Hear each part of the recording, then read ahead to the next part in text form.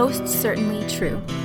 In the greatest act of selfless mercy, God sent His own Son into our world to die for your sins, and we can't stop talking about it. We now present this sermon, recently delivered at Grace, to you.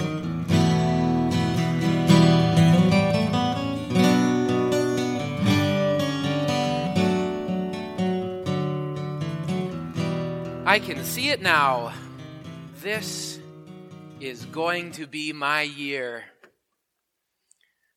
How many times have you thought that before? Oh, after that year, after all the things that happened in this world, after all the things that happened in my life, this is it. This is going to finally be my year. I can just see it now. So goes our wishful thinking as we stand at the crossroads. And as we stand at the crossroads between one year and the next, we always look back. And this is where we get those lists in review, the top 10 lists, the top 10 worst or best moments and events of the year, the top 10 athletes of the year, all the celebrities and famous people who have passed away in the year. This year we get double the pleasure because we get top 10 lists from the last decade as well. We also take time to look in the rear view reflectively too. Yikes. I gained a lot of weight in 2019. I went from 1.5 to 2.5 chins in 1 year. Boy, I didn't accomplish much of what I wanted. Those personal goals, the physical, the emotional, the spiritual goals, I didn't get much done this year. You know, I'm really missing that person now as we move into another year. But as we stand at the crossroads, we also look forward with that good old American optimism too. This is going to be it. This will be the year. This is going to be the year that I lose a chin and lose a spare tire as well. This is going to be the year that I cut back on calories and carbs and spending, and I'm going to spend more time with my family, and I'm going to read my whole Bible in a year this year. I can just see it now. I'm not a betting man, but would you like to place some New Year's bets on how this is going to play out for each of us? If you play the odds and statistics alone, for most of us, all this optimism and the hopes and the goals for the new year, well, they might not even make it a few days. 82% of Americans, 120 million people, don't even make it to Valentine's Day. 92% don't keep any of their resolutions. Don't you think it might play out a little something like this? Within a few days or a few weeks, your optimism kind of fades away, and before you know it, all of a sudden it will be March, and we'll be looking at each other thinking, wow, this winter is dreadful. I can't wait for this to be over. And then we'll be talking about, wow, it's summer already. Where has the time gone? And then the schedules and the rote routines will drag us along by the feet as the time just flies by, and before we know it, we'll be sitting down for Thanksgiving dinner again, and our families haven't been patched up, and Thanksgiving dinner is still awkward. And then it'll be Christmas and busy, and before you know it, wham! Another pastor will be standing here with a predictable sermon introduction about New Year's resolutions for 2021. So goes our years, and so goes our times. I wonder how often we are much like a myopic visitor to the ophthalmologist. How often do the things of this life and the stresses of this world obsess in our hearts to the point that we lose track of what really matters and what we really should be focusing on in life, that we have this short-sighted, blurry vision. Wouldn't it be nice to start a new year, to start a new decade with clear focus, with 2020 vision for the year 2020? Well, good news, we can do just that. We can do that with the words of Moses in Psalm 90. We just sang a portion of those words in the psalm of this evening. We just sang a summary of those words in the hymn of the day. And I'll invite you, if you want, to even follow along in the Pew Bible. It's page 592, and we'll walk through this prayer for 2020 vision, the words of Moses in Psalm 90. We don't know when Moses wrote this psalm. It's the one psalm that we know for sure he actually wrote.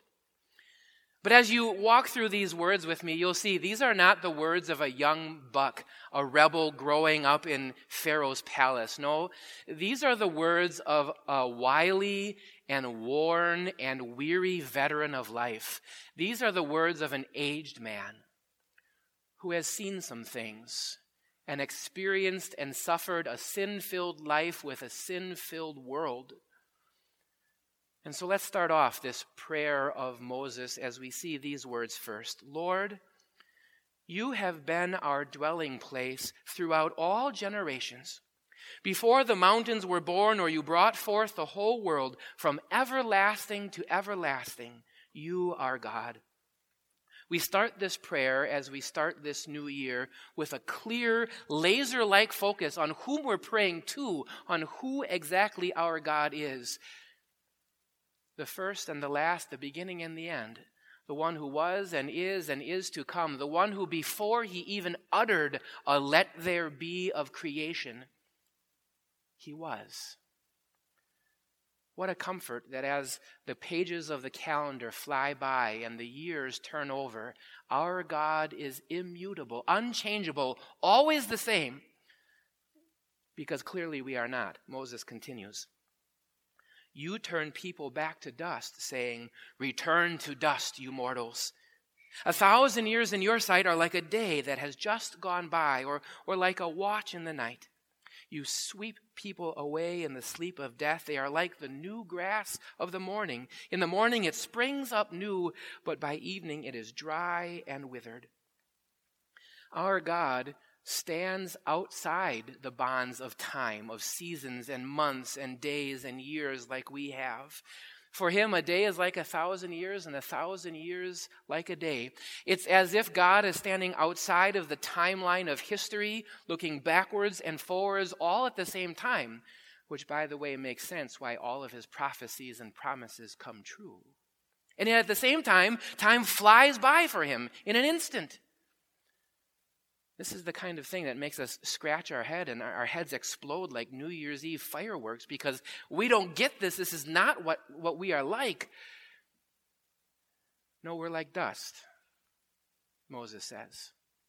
Like the dust that God once formed Adam from, so sadly that's where we are all returning. And in the spectrum of world history, maybe 6,000 to 10,000 years, 1 year, 2019, even my life, is just a blip on the radar. It's like a blade of grass that pops up in the morning, and by the evening, the afternoon scorching sun, it's dry and withered, and my Toro lawnmower blows it away in the wind. And I think this is really getting to the heart of the matter. Because we know this, and we see this, and we feel this. I can see all the things rotting and decaying around me.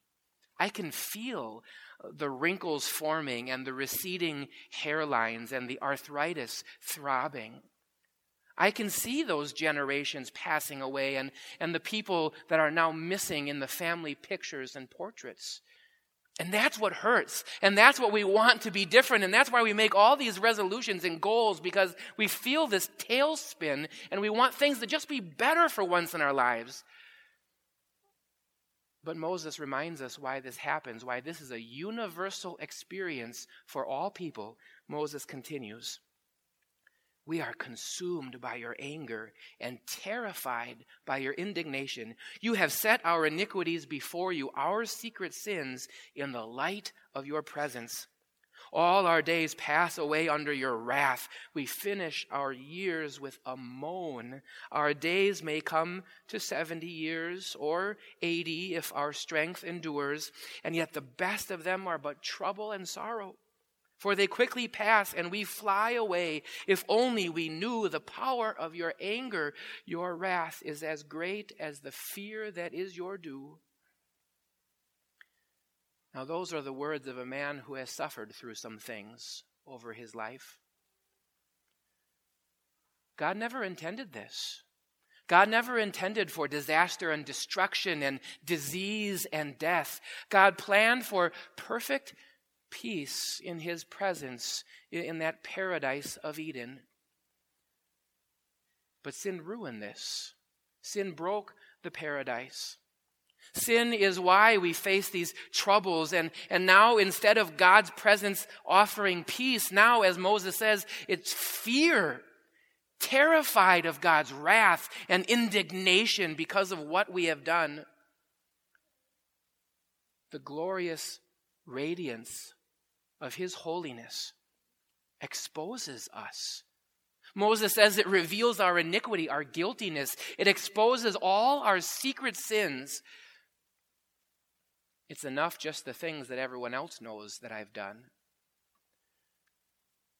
But what you said to your spouse or your family in the confines of your home, and what you searched for on the internet, and what you think about your coworker, and how you obsess about money, and how much you drank on last New Year's Eve, and how much you're thinking about drinking on this New Year's Eve, and how you failed miserably in 2019, and all the years past. God knows it and sees it all. And this is why we suffer.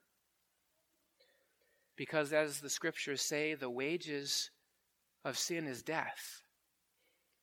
This is the price. The cost that we pay with all people in the world for falling short of God's glory.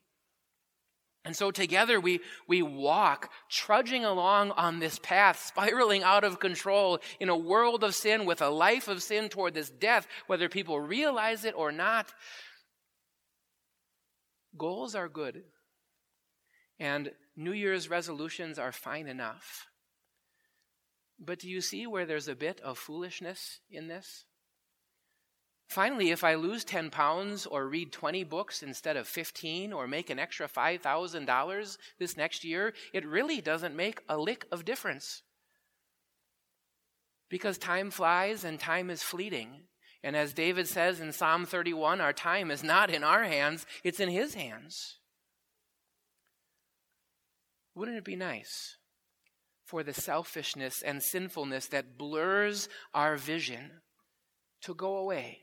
Wouldn't it be nice to have some clarity, some laser-like focus as we start a new year, to have 2020 vision for the year 2020? Well, we can have that. And this is really the turning point of Psalm 90, where Moses offers to us some real words of wisdom. We'll walk verse by verse here. Moses continues our prayer. Teach us to number our days, that we may gain a heart of wisdom. Knowing what we know about ourselves and about suffering and about sin, our prayer is, Lord, teach us. Give me knowledge. Help me to understand my days are short. Help me to know that I need wisely a life not with this world, but with you and connected to you. And how do we do that? With a life of repentance. Moses continues, verse 13, relent, Lord. How long will it be? Have compassion on your servants. Just like Moses so often pleaded for his whiny, rebellious Israelite people and for himself, so also we plead, Lord, have mercy, Kyrie eleison, for all that I did last night and last week and all this last year. Lord, I deserve suffering, I deserve punishment, but Lord, please have compassion. And incredibly, the prayer does not stop there. It doesn't end with an unanswered question. Well, what will God do? No, God in his mercy hears and answers our prayers. And so the prayer continues in verse 14. Satisfy us in the morning with your unfailing love, that we may sing for joy and be glad all our days. Would you like 2020 to be the happiest year yet Would you like to wake up in the morning and be completely satisfied and at peace and content, no matter what may come your day in that year or in that day? You can do that.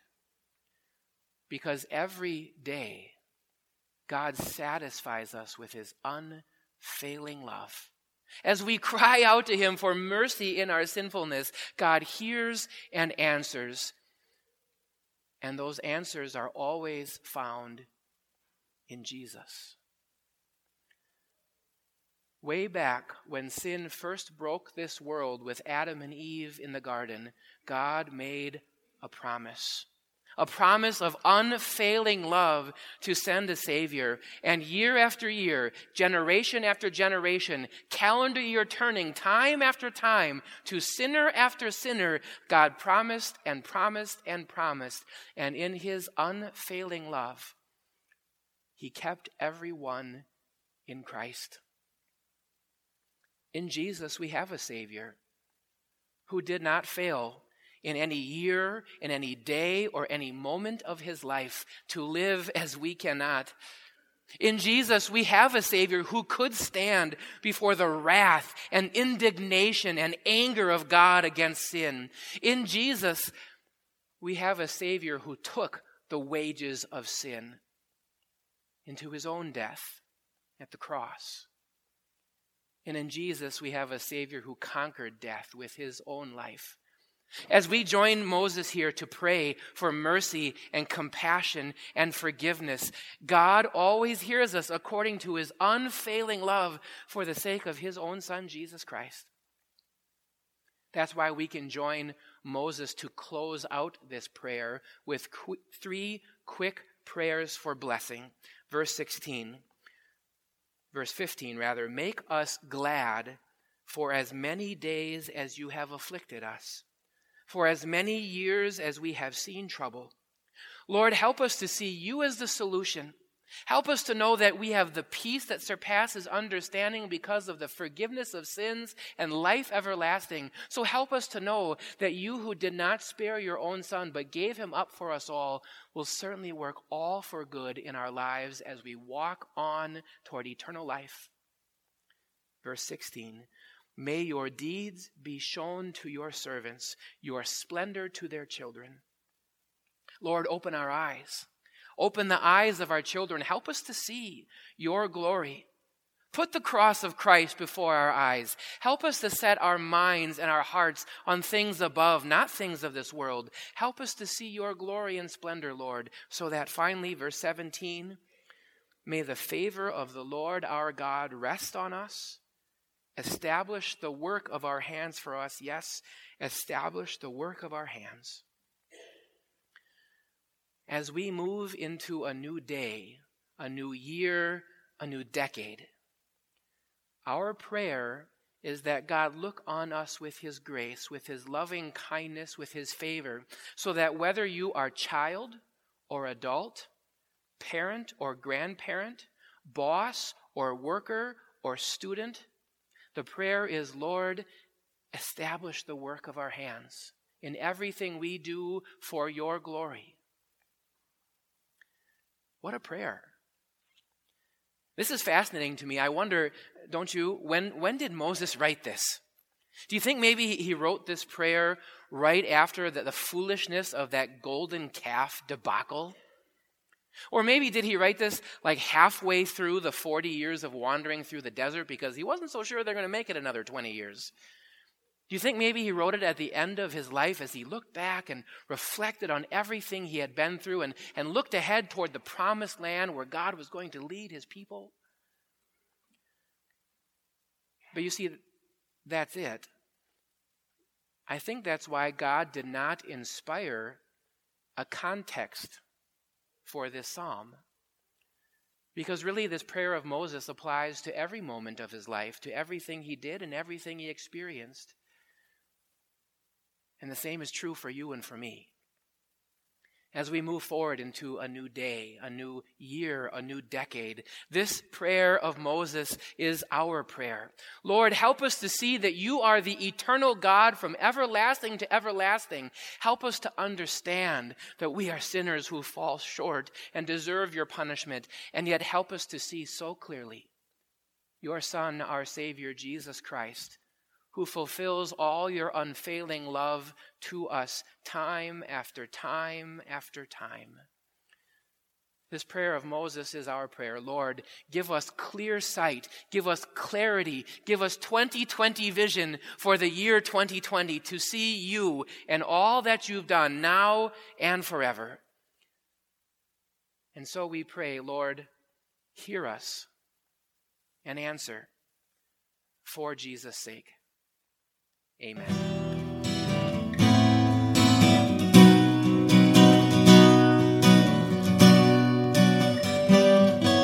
Thanks for listening.